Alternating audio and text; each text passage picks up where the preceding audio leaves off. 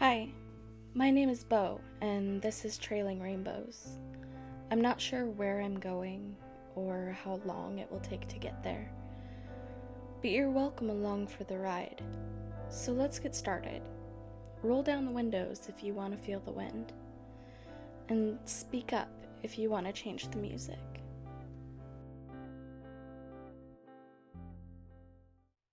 June 10th.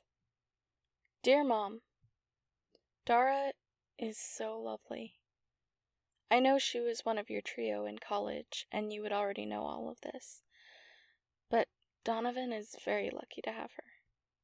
Somehow she knew I was ready to dive into a little nostalgia, because my third and last day there she pulled out her photo albums, and we laughed and cried while she told me stories of your adventures in college, and how you were terrible influences on Katrina, and completely corrupted her.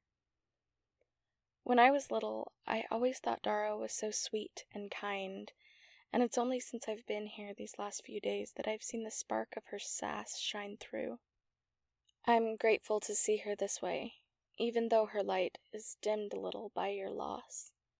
Every once in a while, I would glance up to see her watching me with a puzzled look on her face, and I don't know if it's because she's not sure why I left everything so completely, or something else only you would understand.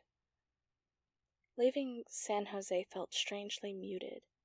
Everything feels a little muted, and I think I should maybe be worried by that. But I'm not. It's a relief to not feel every string of my heart being plucked by the loss of you. I drove up the coast highway yesterday and today, stopping in random towns and exploring the little crafty stores. Newport is my favorite town so far on the Oregon coast, though Astoria and Coos Bay come close to it. Every business in Astoria has Goonies merchandise, and it makes me think of curling up on the couch and watching it with you. The people who own the house in the movie aren't very friendly to tourists, so I didn't get to see the inside of it, just a peek from the road.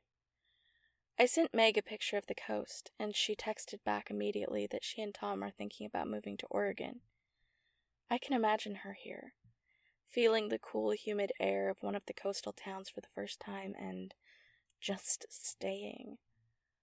Once I completed the drive of the coastal highway, I said goodbye to the crashing surf and rocky wilderness of the Oregon beaches, and followed one of the curviest roads I've ever experienced through the coastal range. The highest pass I drove over on my way into the Willamette Valley was about 800 feet, and these hills are some of the most beautiful I've ever seen.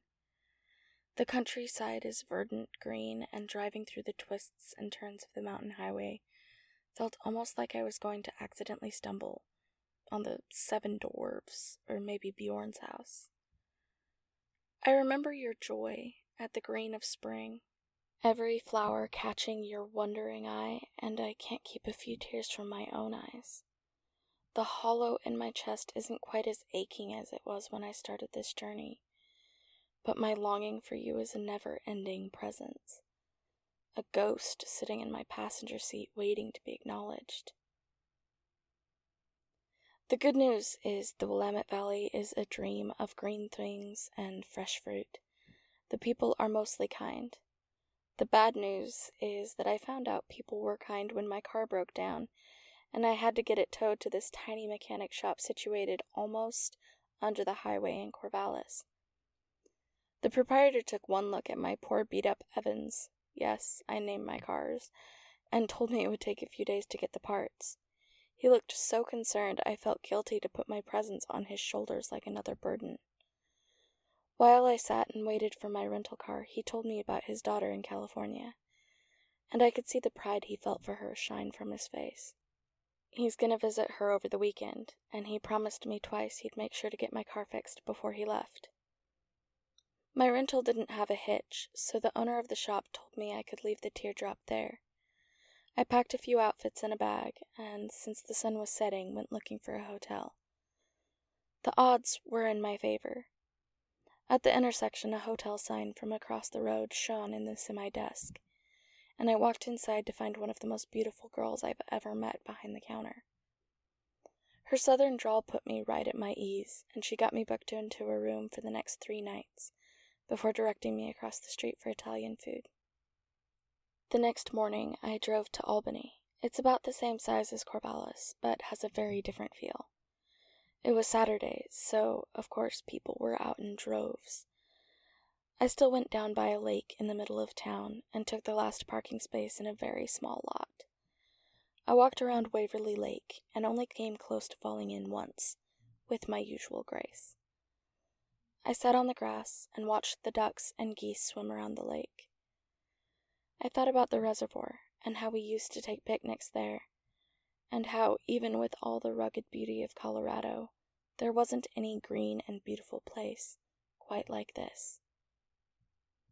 Eventually, I climbed back into my rental and drove back west toward Corvallis. Sunsets here hit different than they do anywhere else I've been. The light is different, and I just wish you could have seen the Willamette Valley, awash in the last rays of a dying day. This, with all the surprises and glorious people, with all the green, abundant beauty and the ocean only a little ways away, is life. This is a life I could see living if you were only here too. But as it is, with all the beauty surrounding me, and the people who keep pushing their way in, it's just not quite worth the pain. I miss you. Too much. Beau. I've met too many people here to count. I can't believe I'm moving on from this place. Somehow, it feels like my last place. I could happily die here, molder in the earth, and create from my ruins more of the abundance everyone who lives here enjoys. I know these are dark thoughts, but there's a certain symmetry to them as well. If I'm being completely honest, when I stood ankle deep in the ocean, feeling the sand give out beneath my feet, I considered how easy it would be to just start walking and not stop. The inexorable pull of the tides would make my decisions for me, and that would be it. So easy. But I have to keep going. The undeniable urge deep inside that started me on this trip hasn't lifted its grip, and I want to see more of the country and cover more ground. I'll keep going. I have to.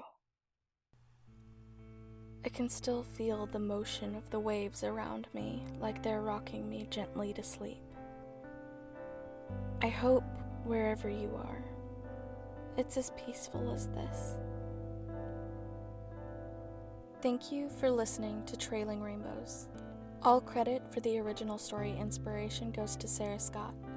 For more information on other fictional projects, please follow Bethany Jean Author on Facebook, or check out my website at bethanyjeanmedia.com.